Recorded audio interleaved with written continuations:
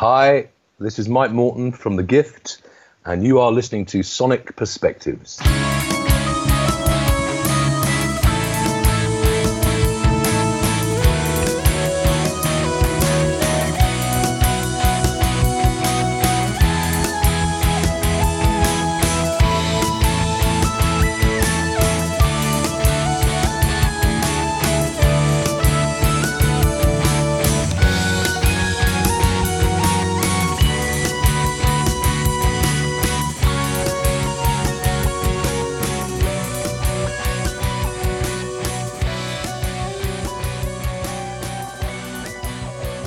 About 15 years ago, Mike Morton and one of his mates joined forces to produce a prog album. Took a couple of years to come out, but when it did, Awake and Dreaming was very well received.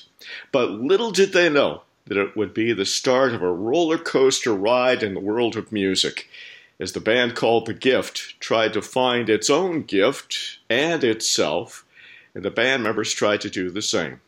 I'm Mark Boardman of Sonic Perspectives, and today we're talking with The Gift founder, writer, singer, all-around musician, Mike Morton, as he joins us to talk about the band and its new record called Antenna.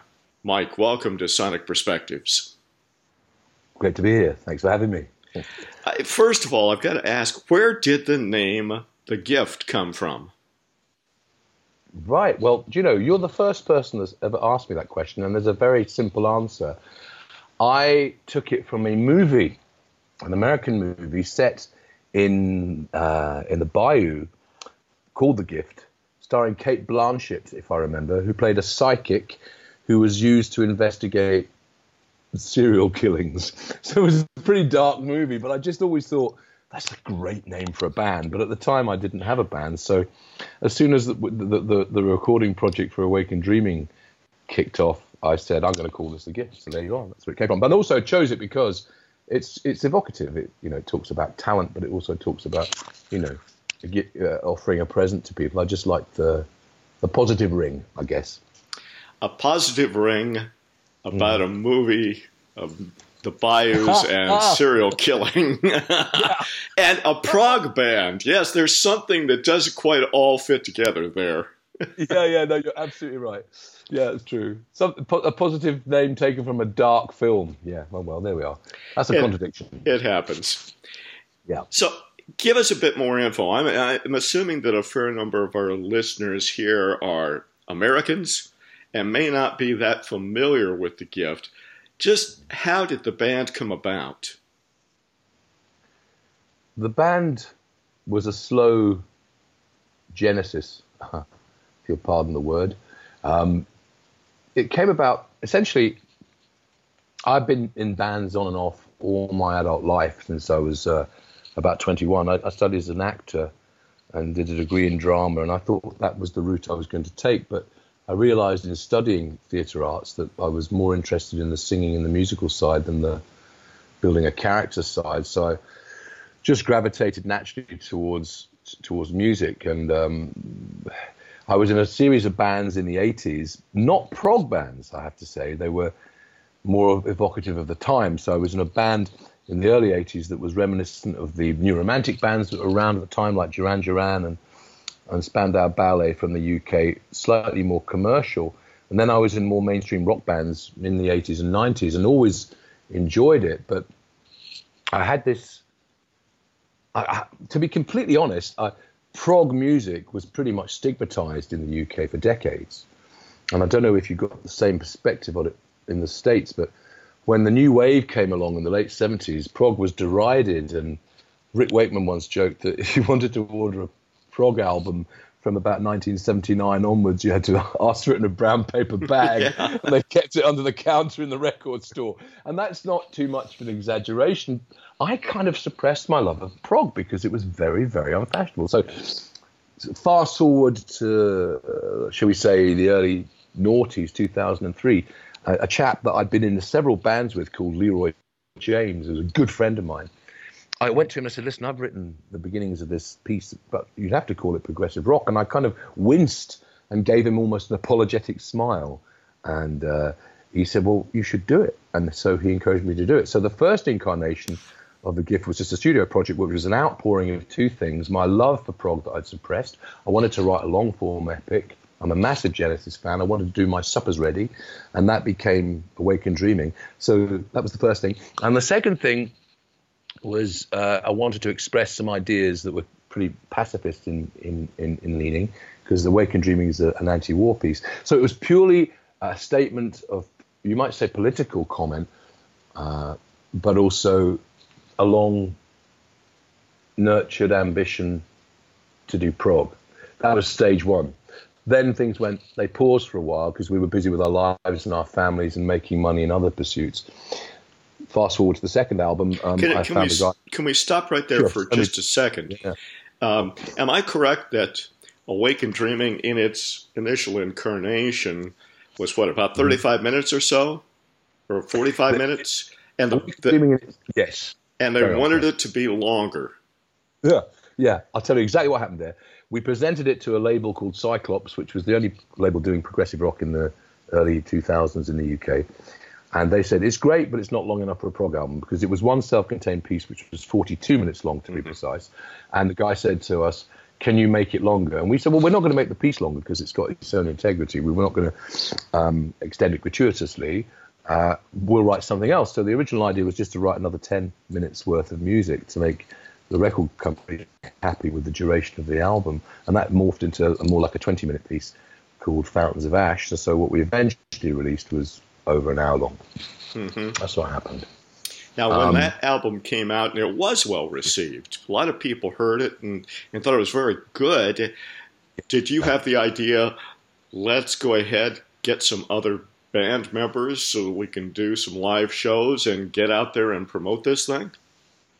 Yeah, I was really, really keen to do that. I said to Leroy, let's be a fully fledged band and do precisely what you've described. I was motivated not only to gig it, but also to do it quite theatrically with a sort of low-budget Pink Floyd presentation, props and slides, and make it audio-visual.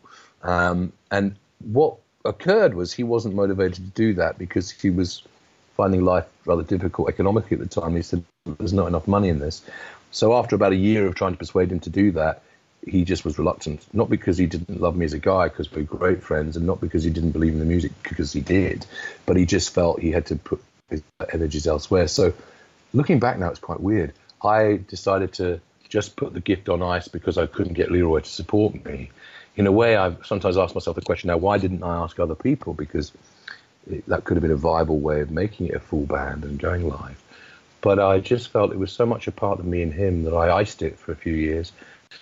Very briefly, I wasn't a happy man over those years, partly because the financial crisis hit in 2008. I'm self-employed. I had to just work hard to make money, and I didn't really make music. But the net result of that was I was missing Awaken Dreaming, feeling I had unfinished business with it, and also really not very happy because I wasn't making music. So the result of that rather low period was a bunch of songs that I then took to a guy called David Lloyd. And I did exactly the same thing as I'd done with Leroy, which was as a two-man team, we created it entirely on our own. And on that case, we used my son Joseph, who was 17 at the time, to do the drums. So in summary, the first two iterations of the GIFT were pure studio projects created by a duo, effectively, with some guests. And then I got itchy. I got the itch to do it properly. So after the second album, Land of Shadows, we became a band. And with that six-piece band, we released Why the Sea is Salt 3 years ago. And now for the last 4 years, we've been what I call a proper band. Proper band, sure. So that's kind of the evolution of things. Mm-hmm. It was always my desire to do live work, and that's what we're doing. When you started working on Land of Shadows, at what point did that occur, since it came out 8 years after the first album did? Yeah. At what point did we start working on Land of Shadows? Yes. Sorry. Okay, 2000. I started writing the material in 2008, mm-hmm. but I built it up privately on my own on guitar and keyboards and made rough demos of all the songs, just me, over 2 years. And so the inception of the recording process with Dave Lloyd was in 2010. We don't do things quickly. So all of 2010, 11, and half of 2012, 2.5 years we took to do it because we were fitting it in with everything else. And then we waited to find another deal. And then we waited some time to find the right mix. So it wasn't until the end of 2013 that it was ready to roll. Mm-hmm. And we brought it out early 2014. So it's been a slow evolution. It's been prog. That's very prog in its own way. Yep. In Land of Shadows, you get a piece called The Comforting Cold, mm-hmm. which is, you could say, a take on the Lazarus story, or at least it's about a man who dies and is brought back to life. Yep. That's perhaps a part of who you are in terms of talking about religious imagery and religious concepts. Yep. Talk about that a little bit. Yeah. I've always been fascinated by the religious dimension to life. I was raised as a Presbyterian, a Protestant child by my father and mother who were devout Christians. And so I was born into a family where faith in something bigger than ourselves, faith in God, was just taken as a given. I went through what you might say is a conventional self-exploration when I was a teenager and questioned all that and arrived at a place where I wasn't sure anymore. And I've been vacillating throughout my whole adult life between faith and doubt. And so therefore, very often when it comes to writing songs, I will be consciously or unconsciously, but mainly consciously. Mainly I decide to choose a theme that raises questions about immortality and divinity and whether there is more than this physical world. You know, you might say the proper study of the religious person. And so examples of that might be on the same album, Walk Into the Water is a meditation on what happens when we die, mm-hmm. and it ends with a question mark. We don't know. There is mystery in that song, but hope. The Comforting Cold was originally called Lazarus because I absolutely, without any qualification, wanted to try and explore whether bringing someone back to life was a kindness. It always fascinated me as a young chap that Lazarus was a wonderful example of, you know, the miracles that Jesus performed. But I just had this ticklish thought, this provocative thought, which was, well, who asked him if he wanted to come back? Mm-hmm. And that just really compelled me. And so I wrote it, and it was entitled Lazarus. It was absolutely a modern day Lazarus with the question, shouldn't we ask the departed whether they want to come back to this earthly plane? And so then I found out that Stephen Wilson, because I wrote it actually, I hadn't heard Porcupine Tree at that point, and someone played me Deadwing by Porcupine Tree, and I saw, oh gosh, someone's got there first. He's got this beautiful song on the Deadwing album called Lazarus, which I think is a metaphorical title, whereas mine was a kind of almost literal mm-hmm. use of the word Lazarus. And I thought, drat, he's nicked it. So, so I thought, better come up with something else. And I just liked the idea that what people see as the coldness, which could stand for a lot of things, but essentially the threatening and disturbing nature of dying, cold rather than warm, you know, might in fact be comforting for people. And so for people of faith, and I realize we're getting into big topics here, maybe that's a puzzling thing. That's a puzzling position to take, to be questioning such an idea of immortality or resurrection. And for people who have no faith, perhaps it's equally confusing because so, for example, some of the guys in the band, they are, you know, confirmed atheists, and they sometimes say to me, there's always this spiritual quasi-religion dimension in your lyrics. Why is that? Do you need that? And they question me about that. And I say, well, I can't really stop myself because they're questions that vex me and preoccupy me. So in a roundabout way, I suppose I'm saying that The Comforting Cold is directly related to the things I think about in life and directly based on my early religious upbringing. Yeah. In the songs where you use the imagery of that sort, one thing that strikes me is there's usually no black hole, which can happen for those people who lack faith. Instead, there is at least a glimmer of hope. There may even be some redemption for the person or people in the song, which to my way of thinking says while you're questioning and thinking and reaching out, you're still hoping that there's something good out there. Completely. 100% right. You've read that very well.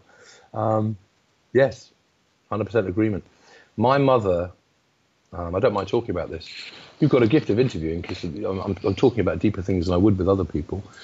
My mother passed away of cancer in 2013, and the last meaningful thing she said to me, I said, how do you feel about it, Mum? And we knew she was going, and she knew she was going, and she was very calm about it. And I said, how do you feel about what's imminent, Mum? And she said, and I quote, I don't know precisely where I'm going, but I know it will be good. Well, I've just, that was, to say it was moving and inspiring is an understatement. And one of the last things she said to me was, I asked her again, how are you feeling about what's coming? She said, full of joy. And that is one of the most amazing legacies I've ever been given, which is that sense of optimism. So yes, there is hope and there is redemption. I don't know quite what it is in me that always feels that, but most gift songs, well, a lot of gift songs explore dark things, like Comforting Cold explores death. A song on Awakened Dreaming, Founded to Ash, explores domestic abuse. Awakened Dreaming itself explores war, and there are other things on the new albums that explore things like consumerism and the dishonesty of politicians, but always I can't shake this fundamental bedrock, which is that things will work out okay. And it's not a decision, it just comes out, I think, it's spontaneously when I write lyrics.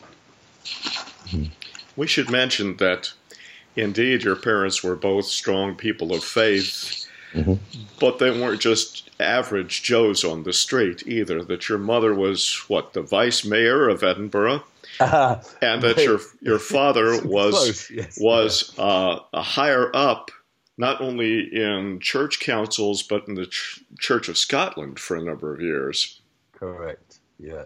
My dad was fairly senior in the Church of Scotland, and his role was an ecumenical role, which for those that don't feel familiar with that kind of language is essentially trying to break down barriers between faiths and denominations. And he traveled the world, really engaged, you might say, in a form of diplomacy with Christians throughout the world. So yeah, he was senior and very respected in Scotland. And I have to say, an absolutely incredible preacher. Just incredible. And you could say, well, I'm not exactly impartial, but he was. I think objectively I can say that he was an astonishing man when he spoke. And that was a huge inspiration to me. My mother, before she was she wasn't exactly the vice mayor, but she was close. She was high up in the local council in Edinburgh, the capital of Scotland, and a senior official. Before that, she taught English.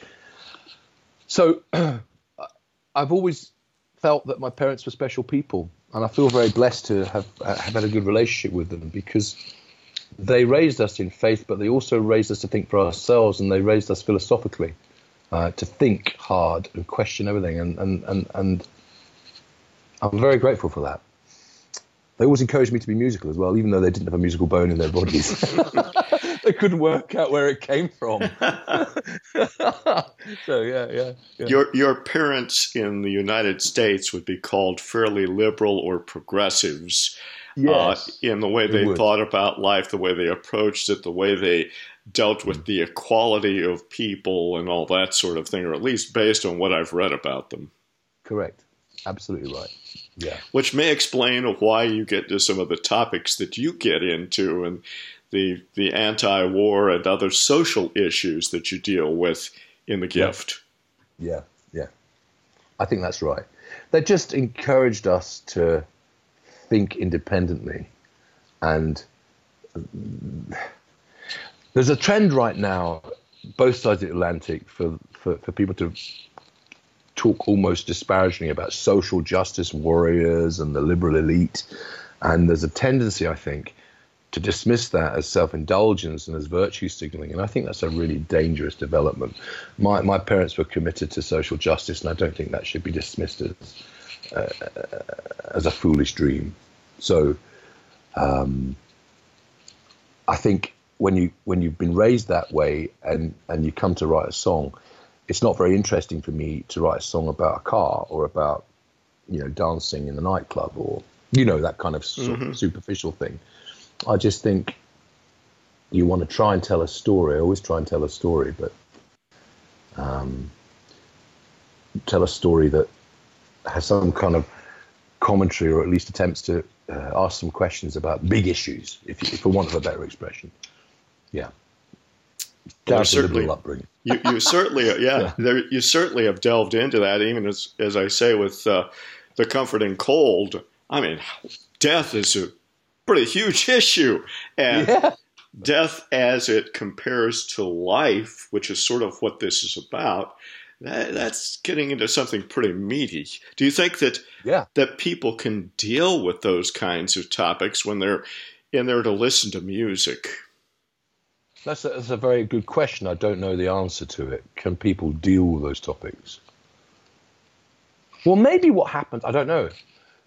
I think some people can't, or some people don't want to, and other people might think, well, hey, I don't want that in my music. But there's a whole bunch of other people, and I think they're drawn to the progressive rock genre, who take music and artistic expression very seriously. It's more than just background noise to them. It's more than just a commodity to be consumed. It's more than, pop. So I think they're really game for it. But what I was going to say was I think that the power of music can somehow lend those difficult, challenging topics like life and death or something similar. It can lend them a sweetness or an accessibility that mightn't otherwise be present if you were just talking about it or worse still lecturing about it. Mm-hmm. So I've not really thought about this. You can ask the questions, that's for sure. I think that people will accept pretty much anything as long as the melody and the musical environment makes it accessible for them. And with some songs, as long as you can tap your toe to it as well. Yeah, that's right. And I don't think everybody listens to lyrics. Some of my family members, they just find lyrics are an interesting tonal element of everything else that's going on. They're not necessarily trying to extricate too much literal meaning from them, which is kind of useful with the likes of Yes, let's be fair. Sorry, I just had to say that. I love John Anderson's lyrics back in the early 70s, but he said they were tone poems, which is a kind way of saying brilliant gibberish. Yeah, a lot of bollocks there. I don't want to offend Yes fans, but I was always more for the guys that tried hard. I like people that reach. I like lyricists that reach. They'll push themselves. Peter Hamel in Van der Graaf Generator always put really dense stuff in his lyrics, and I think they're brilliant as a result, but they're not easy listening. Peter Gabriel, when he used his surrealism and his wordplay, and even when he was more direct in later life, when he started talking more openly without metaphor about human relationships, he's much more interesting than these guys that just throw cosmic nothings in the air. I'm not interested in that kind of stuff. Understand. So let's go back for a second to the era around Land of Shadows and leading up to Why the Sea is Salt. Yeah. At what point, when was your first live gig doing it with The Gift? I can tell you exactly when the first live gig doing it with The Gift was. In 2013, we played a pretty historic venue in South London called the Half Moon, which, for those that don't know over in the States, was where bands like The Who and Hendrix and Floyd did some of their early gigs. And now it's kind of a theme pub with, great food, but they still got a good music venue in the back. It's become very trendy, and it doesn't look anything like it did back then, but it's still a fairly respected place. And we got the opportunity to play there. We were really nervous. The lineup had 5 people in it at the time. There was myself, David Lloyd, with whom I collaborated on Land of Shadows, my son Joseph Morton, who played drums on Land of Shadows, and 2 other guys, a guy called Sam Mattiucci, our original keyboard player, and a chap called Scott James on drums. That was the first iteration of the full Gift lineup. And we played the whole of Land of Shadows and the whole of Awakened Dreaming. Can you imagine that? We played nearly 2 hours. Oh, my gosh. It was our first ever gig to about 50 people in this small venue, this small but important venue. We were so nervous because we'd never played live before. We'd rehearsed our teeth out doing it. And it went down really well. But in a way, looking back, it was a fairly humble beginning, really, because we weren't known. We weren't known for live work. That was the first gig. Yeah. But did you feel positive enough about the experience to say, yeah, let's go from here. Let's keep her going? Absolutely. Absolutely. But I've always had this sense of mission. If you were to work closely with me, you'd know, and the guys in the band would agree, that I can get quite driven about things. And if I've decided I'm going to do something, then hell, it's going to happen. So, yes, it was a positive experience. But even if it hadn't been, I'd have said, right, next gig. I've always been convinced, and I think you have to be, that what we do is useful and what we do is valuable. And so I just saw that first gig as the first step towards more. And so through the rest of that year, we did one more gig. And then there was a gap, and then we started gigging in earnest from sort of summer 2014. And we haven't actually stopped since then. We do about 25 gigs a year, right. I'd say. Yeah. Now, when you started, you talked about with Awaken Dreaming, when it came out, you were going to go out with Leroy. You were going to hopefully do it with a little Floydian or maybe even a little Peter Gabriel aspect to it. Did you do that when you finally went and did a live gig? No, we didn't, because it was going to cost too much money. We used some slides, but we didn't have stage adornment. We didn't do it to the scale I'd wanted to, and we've still yet to do that. But what I will say is that I've played around with putting the occasional mask on. I was wondering. Yeah, I've put a few masks on some songs, and I've done a bit of makeup, and I've flirted with that theatrical thing. The other guys in the band, to be completely candid, are not sure about it. Some of them think that it roots it in the 70s, and what looked kind of cool and surreal then looks a bit hokey and funny now, and maybe we should drop it and be more contemporary, which usually means less theatrical. Others like it. The short answer to your question is no, I haven't realised that theatrical scope yet, but I'm still trying. we should also about getting the resources. Yeah. We should also mention that for some years you were in a Genesis tribute band, so you were putting on masks like Peter Gabriel. I was. Well, I was being Peter Gabriel. Yes, indeed. Yeah, and that was great. So you could say, Mark, that I scratched that itch. And maybe I don't need to do it anymore. That was great fun. That was really good fun. Yeah. Yeah. So perhaps my desire to do that has diminished a bit now. Yeah. Or maybe you're just getting a little older or something. That too. That happens. It does. Mm. Why the Sea of Salt came in 2016. And at this point, as you mentioned, the band starts firming up into what we now know as The Gift. How did that occur? Well, towards the end of autumn of 2015, we had a parting of ways with the original drummer who played in that gig I told you about, the Half Moon, and Sam Mattiucci, the original keyboard. They had another band, and they felt they couldn't sustain both of them. So with some regret, they left. So we were back down to a three-piece, myself, David Lloyd, and the bass player, Steph Dickus, who had joined the previous year. We proactively advertised for a replacement drummer and a replacement keyboard player. And this is where a piece of what I only consider to be amazing synchronicity, serendipity maybe is a better word, happened. I advertised on a band forum for a keyboard player, and I have to tell you, in the UK, it's very hard to find keyboard players, and it's even harder to find keyboard players who have the chops to play prog and who want to play it. And everybody knows, you get the keyboard player, then you consider yourself blessed. So what actually happened was I said to Dave, right, I'm going to hunt for the guitarist and the keyboard player. Sorry, the drummer and the keyboard player. And put an ad in this music forum called Bandmix, and within 24 hours, my brief was quite specific. I said, looking for someone that likes progressive rock. And within 24 hours, a man called Gabriele Baldocci got in touch with me through this forum, just through a message online, saying he liked Gentle Giant, Genesis, King Crimson, and Queen, and was a classical pianist. And I just thought, this guy sounds amazing. hope he's not an a-hole, you know. So I spoke to, because that you've got to get on with the guys as well. So I spoke to him on the phone, and it was bizarre, Mark, because I mean I'm quite chatty, as you can tell from this, but if there's not a decent rapport with you and somebody else, you know quite quickly whether you want to audition a guy. But what I thought would be a 10-minute conversation, as I was just sounding him out, became an hour-long conversation. And it was like I'd known him for years. I know that sounds cliched, but it's absolutely true. I just thought, I feel so comfortable with this man, and I haven't even met him. So we arranged to audition him, and that happened about a week later. In the meantime, a guy called Neil Heyman, who worked in another band called Concordat, who were on our same label as us, asked me about how Concordat, his band, could get more live work, because he'd seen the Gifters getting a lot of live work and wanted to move into that space. So I met him that same week that I spoke to Gabri, and I just liked him so much. I said, listen, I don't want to take you away from Concordat, but do you want to play in two bands?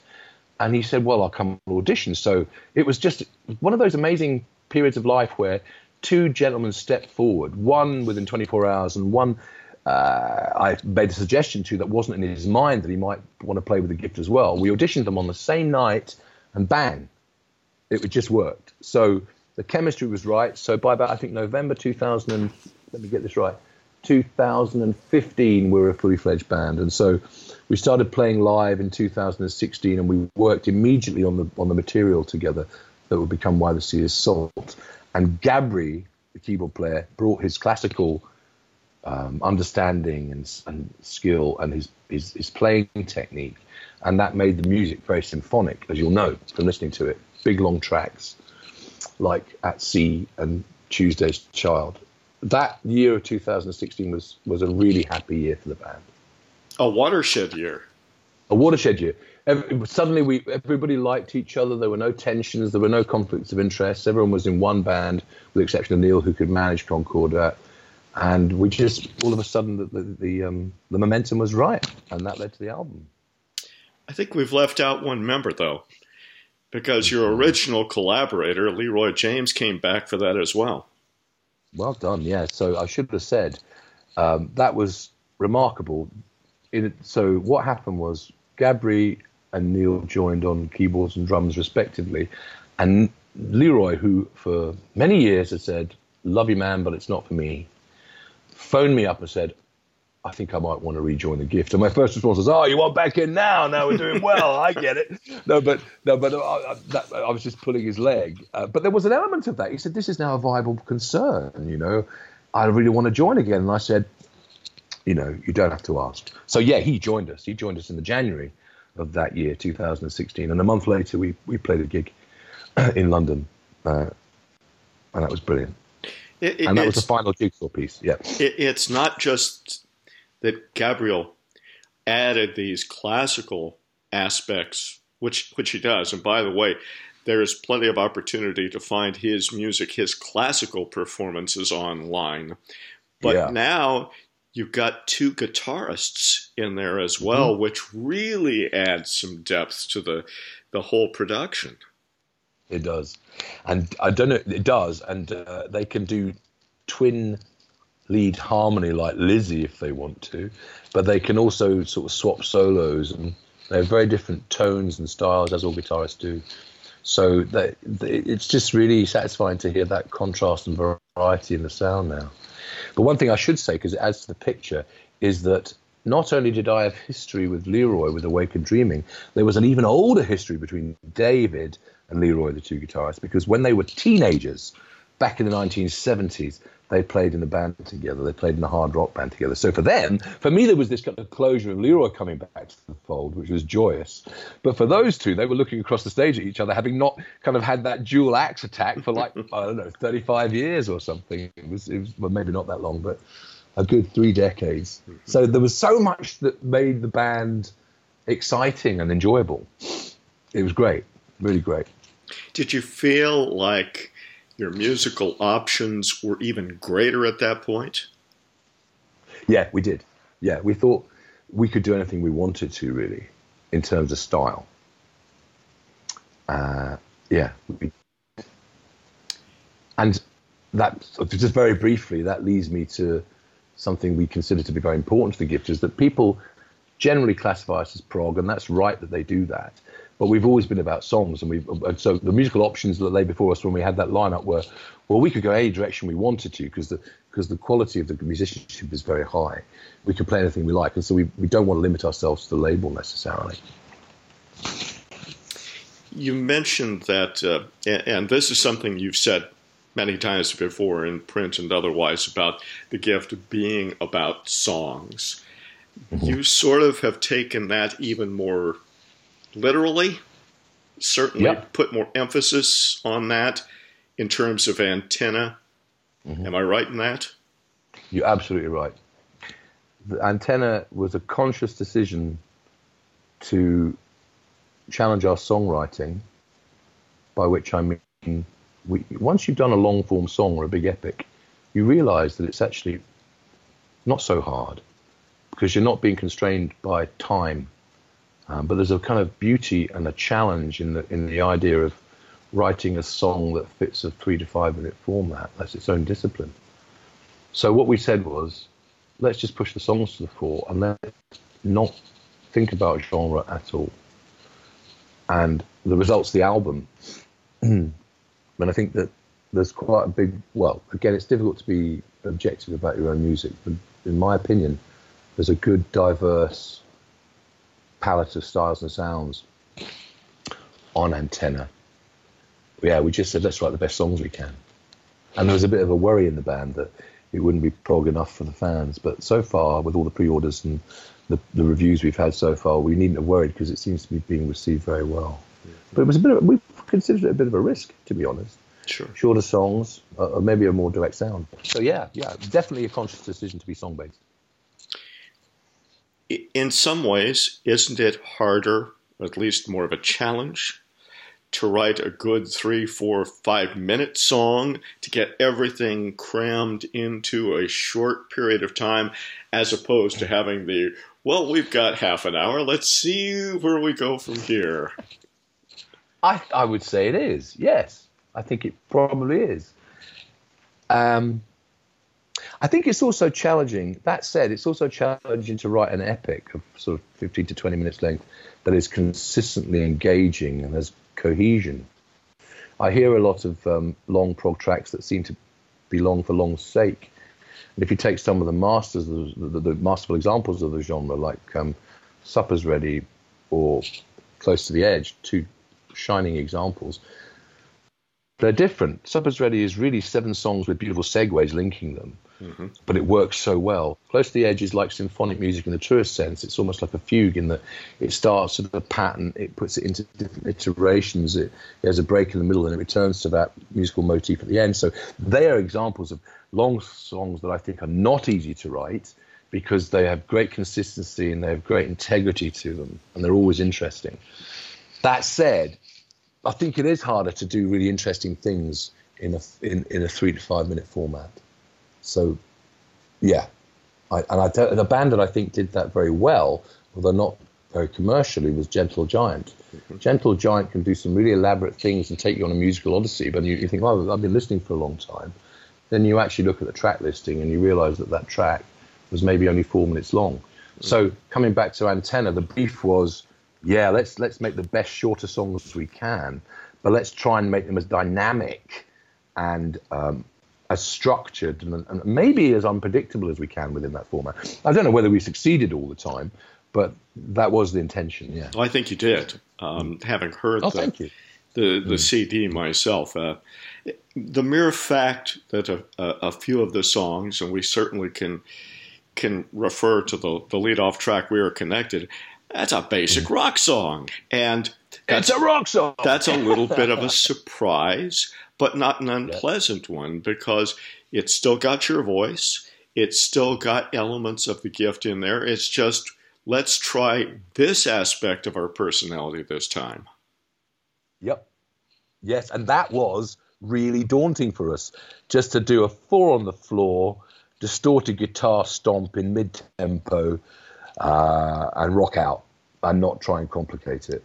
And for me, that serves as the taster for what's to come on the album. But I think it's fun because if you don't know us and you hear that song, you say, okay, we're going to hear some good straight rock for the next hour. Well, then the next track surprises you. And then the one after that, I think, is different again. And it's a bit like a box of chocolates. Yes. You know, it's just different flavors all the time. But yeah, absolutely. We just wanted to rock. But actually, people wanted to make it longer. I was one of the guilty parties. I said, we could have a synth solo here, and we could end in 7/8. And people just gave me withering looks and said, Mike, back to brief, mate. Get back to brief. You know. And sometimes, as you'll know from just for the listeners, there are 2 tracks on the album that are close to the 10-minute mark. One's called Changeling, and one's called Closer, which is a pun because it closes the album. But and they are longer. But again, that just happened because it felt that they should be longer. We weren't trying to do that. It was an organic thing. And even mentioning those 2 songs, the first has 2 sections to it and the other has 3 sections to it. So it's like you have taken in each one different approaches and then put them together in a way that they flow. Yes, that's right. And in fact, the way those songs are written, Changeling, which has 2 main sections and a linking section, the first section was a standalone song, as was the last section. And we thought, wouldn't it be fun if we put them together because they could tell a different story? So we glued those together, and I hope that we got away with making it sound, you know, natural. And with Closer, the other track, those 3 sections were written as experiments, and then David played them to me, and I pointed out they could all run as one. So they were stuck together, but I think, but that's okay as long as there is a sense of integrity between the pieces, and I hope there is on those. Oh, absolutely. Closer, to me, when I listened to it, and I've listened to it several times, that's sort of the proggy song on the album. We're closing off with The Gift doing prog for you again. Yeah. That's right. It starts with more of an 80s vibe, I'd say, with a sort of almost like Peter Gabriel-esque percussion, but then it takes off about 3 minutes in, and it stays in the sort of epic stratosphere after that, doesn't it? The big long solos. Yeah, I'm glad you like that. I mean, very much. Yeah. When I listened to the third track, which is Back to Eden, another one of those religious allusions, I went, wait a minute, this is The Gift's hit single. Thank you. Well, actually, it was written like that, to be honest. I said to the guys, let's write a song with a serious idea. The idea of Back to Eden is that, you know, as you get older, you start to lose your optimism, but don't fear, because wherever we go, we're going to go back somewhere really special. So it's a bit like a romantic poem by Wordsworth called Ode on Intimations of Mortality, when he suggests that the child remembers its celestial beginnings and then soon forgets it as it grows up, but then will return to it at the end. It's a bit like the Seasons of Man idea. And so that's kind of a heavy concept again. Yeah. But I say, wouldn't it be fun if instead of putting that in some kind of portentous musical background, we set it against a finger-tapping pop song? It's a pop song. It's a pop song, yeah. And the inspiration there was kind of The Cure, and also a band, the Waterboys, that I love. We wanted to write a folky pop song with a heavy lyric. So I'm glad you picked it up. Well, I don't know whether it's going to be played on commercial radio. Let's see. You're going to have to strong-arm those people, the DJs, just like they did back in the 60s and 70s. Yeah, where's our plugger when we need it? I have to ask this because, as you mentioned, Antenna is sort of about human connections. Some which work, some which don't, some which you're hoping, especially towards the end on the closer, sort of people drifted away from each other, but there's still hope that maybe we can connect again. Your father died around the time you started working on this, a man who was involved in establishing connections, as you said, between people. Is there any tie-in there? I think there was a tie-in because, well, I wasn't consciously thinking of my father as such when I was writing those songs.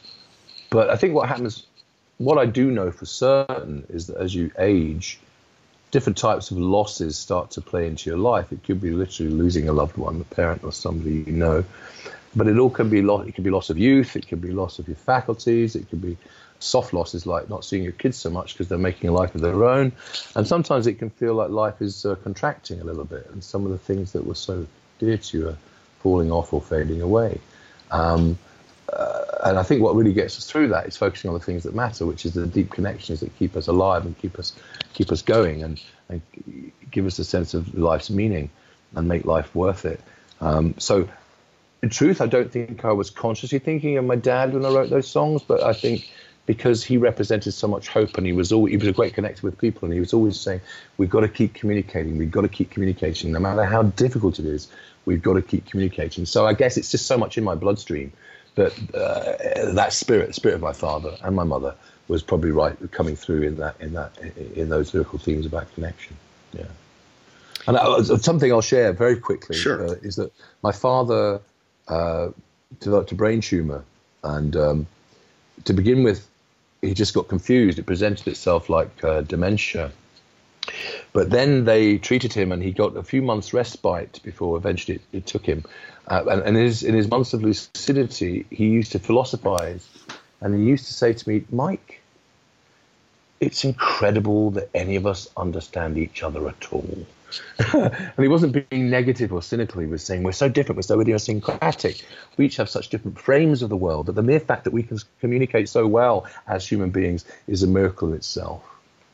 And again, these are the things that I keep all the time. When things get tough and life becomes challenging, I just remember these words of wisdom, I guess. It's important to have words of wisdom to keep us going. Yeah. You're at an age where some loss is going to occur. Now, beyond the loss that you had of your parents, that's something we all deal with. You're at an age where, the body loses some of its strength and flexibility. As you say, you lose some of the connections with the kids because they've got to form their own lives. One of the things that happens sometimes when we lose those connections and we feel like we're falling is we establish new connections. So we don't fall all the way down, but instead catch ourselves. Have you made new connections? Yeah. I've had friends that I didn't have as friends when I was younger, and this might sound almost too trite, but it's the truth, is that the guys in the gift are like brothers to me, and with the exception of Leroy, whom I've known for years, the other four of them I've only known for a handful of years, and they're really, really important connections to me. I've reached out to old friends who I've lost touch with. New people have come into my life. One of the great things about doing a musical project, especially a musical project that tends to attract people who are quite serious and who are quite searching people, because that's what I believe about progressive music. It tends to attract people who question things a lot. They have a depth to them. Is that you meet great people. And the people we've met through social media, yourself included, Mark, who have brought great richness to my life, is wonderful. Take Paul Hanlon, the guy you mentioned. I didn't know Paul until about 4 years ago, but he and I are having conversations about faith now. You and I have similar conversations. There's other people I won't name because it's private. Maybe I shouldn't have named Paul, but there's so many people I don't know face to face, but who have had meaning in my life. So I think those new connections are absolutely vital, and not just connecting with other people, but also connecting with bigger things than that, connecting with your purpose, connecting with a higher power if you have faith in that. All those things make I'm feeling strangely articulate about this, but they make life sweeter and more rewarding. I think that's the stuff of life, really. When we come to the end, I don't think that, no one's going to say on their deathbed, I wish I'd worked harder. And I don't think anyone on their deathbed is going to say, look at the money I've got in the bank.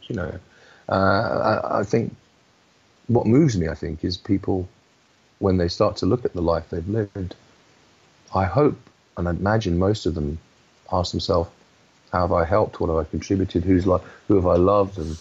And how much happiness I've spread. Gosh, I feel like I'm sounding kind of soppy and Walt Disney, but that's the only way to put it. Yep. That's what we're here for, I think. Yeah. Connection's important. I'm not a musician. I'm not a lyricist. But it seems to me at least watching your career over the last 4 or 5 years, as I have, that these experiences only deepen, make richer what you can do from an artistic standpoint. It probably fits with the other guys in the band, too. Mm-hmm. Yeah. I fully agree with that. Is your point that all these things we discover and all our experiences deepen what we do artistically? Or kill us, yes. Or kill us. Yeah. Well, there's an interesting question around that. If I've understood your point properly, I'm hearing you saying that the more we live, the more it can potentially bring depth to how we express ourselves. Yes. Sometimes it's been said in the past of great artists, it's almost, again, a platitude that the younger artist's work is always better than their older work. People say that about David Bowie. They said it about Gabriel. They said it about many, many other artists. You know, as they get older, the desire to express becomes less keen because maybe they're more contented or maybe the hunger's gone away. And I'd question that, really. I think that's often thrown around as received wisdom about rock music. I don't know if it's true. My experience is that people tend to become more interesting in every sense when they get older. Mm-hmm. And if they're involved in something artistic, as long as they're still able to use their faculties, there's a deeper meaning to what they offer. Yeah. Take someone like Tony Banks. I mean, I'm a huge Genesis fan, as you know. People say he's not done much recently, but I've listened to his orchestral work, and I think it's just as beautiful in its own way as anything he did with Genesis and what's considered to be the Genesis heyday of the 70s. And I suspect that's just one lazy example for me. There's plenty of other people that are doing great work. Maybe another thing is that because we have a culture of youth, that the marketing or the media aspect of things doesn't give it the dominance it needs to. And that's another subject maybe for another time, is that I think our Western culture is still pretty much afraid of not only death, but doesn't have any real way of dealing with aging in a meaningful sense. I don't think there's enough respect to the aging process. That's something I think we've lost. If we ever had it, I'm not But sure. If we ever had it, and you think of tribal societies, and again, one has to be careful. One doesn't sound like a patronizing Westerner eulogizing and romanticizing more, should we say, basic cultures. But if you look at some cultures like the Aboriginal cultures and some other cultures like that, they tend to revere their elders, and I think we've lost that, which is a shame. It is a shame. So, So Antenna, it will be released the 23rd. Well, the gig, the launch gig is the Sunday the 23rd, which is a week tomorrow, and we will be in the UK. For those that come to the launch gig, there will be pre-copies for people who come to that gig, but the official release date for the rest of the world is Friday the 28th of June. So that's what's that, 13 days away. Yeah. Now, for those who, I'm assuming that this is going to play before the 23rd, for those who'd like to come and hit you up for a CD, where will you be playing? Where will we be playing? Okay, so you mean those who want to actually get the CD at the gig? We're going to be playing in London, south of the river in London, at a really great venue called the Bedford, which has its own miniature version of a Shakespeare Globe Theatre. Oh, cool. It really is beautiful. It's like a tiny Elizabethan theatre. On Sunday the 23rd, we're going to be playing for about an hour and a half with support from a brilliant cellist called Joe Quayle. That's what we'll be doing. But, I don't know how many people listen to you, but it's an expensive transatlantic flight if you want to come to that from the US. The official album is going to be available, as I say, from the 23rd, and I can give you links to that if you feel it's appropriate. But, sure, go ahead. Okay, so the album can be purchased on Bandcamp, so you just go to The Gift at bandcamp.com and Tenor. It can also be purchased from Bad Elephant, our record label, which is www.badelephant.co.uk. And it can also be purchased on a link from our website, which is probably the fastest way to do it, which is www.thegiftmusic.com. You had all that memorized. I did. Yeah, you saw that because you can see me through the Skype screen. Yeah, it's all up here. Yes, see, I think I got it right. Aging doesn't really cause that much loss at all. Yeah, I just said it a few times. Will you have some gigs coming up in addition to the one on the 23rd? Yeah, we're going to be playing a few festivals in the summer. There's going to be one in Holland, and we're waiting to get final confirmation from one in Germany. Dates to be confirmed, but they're going to be happening in the summer. We're late arrivals to the bills there. But the confirmed gigs, there's going to be a gig in the autumn. We're doing several gigs. We're playing just outside Birmingham, second city in the UK, at a place called the Robin 2 on the 10th of November. We're also playing in London on the 14th of December, just before Christmas, with a band called Syndogs, which is headed by a brilliant guitarist called Zal Clemenson, who used to be the guitarist in the sensational Alex Harvey band, a 70s titan of a band. And there's another gig. The 7th of December, we're again playing in Birmingham. So our activity towards the end of the year is going to be mainly London and Birmingham, the two big cities. But then in 2020, there's going to be many, many more gigs. It's a bit quieter on the gig front until later in the year and beyond. Boy, think about that. From the time just after the first album was out, no gigs, the whole thing in flux, and now a new album and lots of gigs for the next year or so. Yeah, absolutely, yeah, tons. And quite a lot of festival appearances in 2020. We knew we'd miss out some of the festival gigs this year because we were so busy doing the album. We don't have management, we're self-managed, so we thought we just have to make the album the focus. The gigs will be more modest, lower in quantity, but hopefully higher in quality in 2019. But then we're going big time for lots of gigs in 2020. Yeah, and it's a great contrast to how it used to be. So, yeah. Pretty interesting the way things work out, isn't it? Yeah, absolutely. Yeah. Mike Morton is the leader, writer, singer, multi-instrumentalist, and who knows what else with the British band The Gift. Their new album, Antenna, comes out at least initially on the 23rd and then officially on the 28th.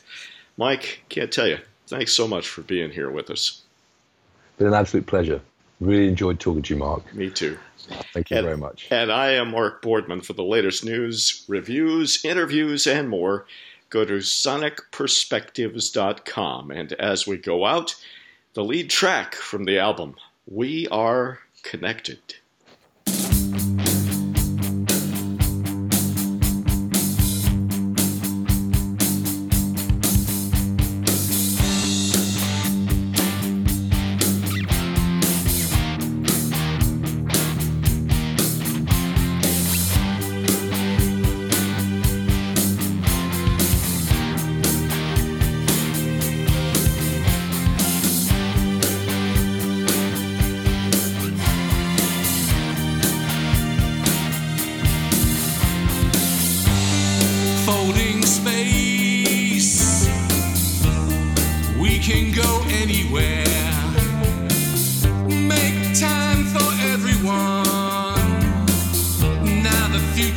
Yesterday,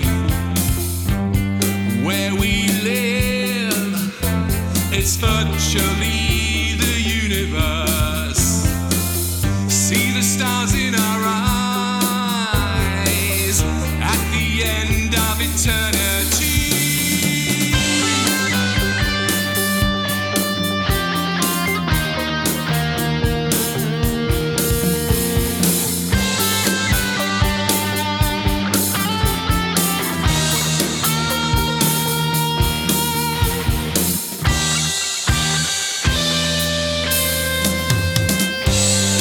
Is it all clear?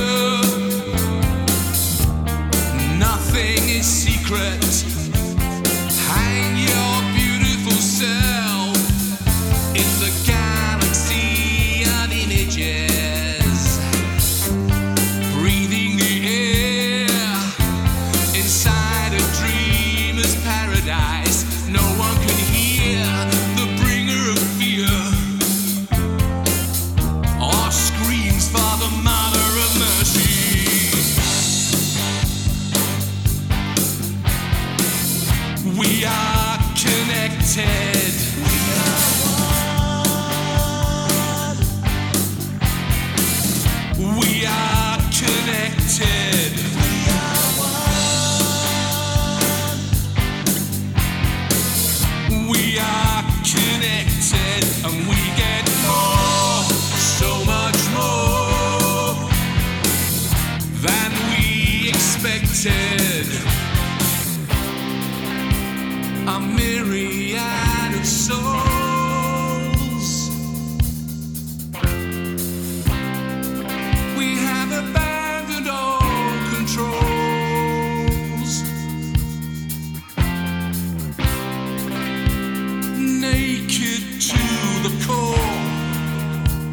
exposed.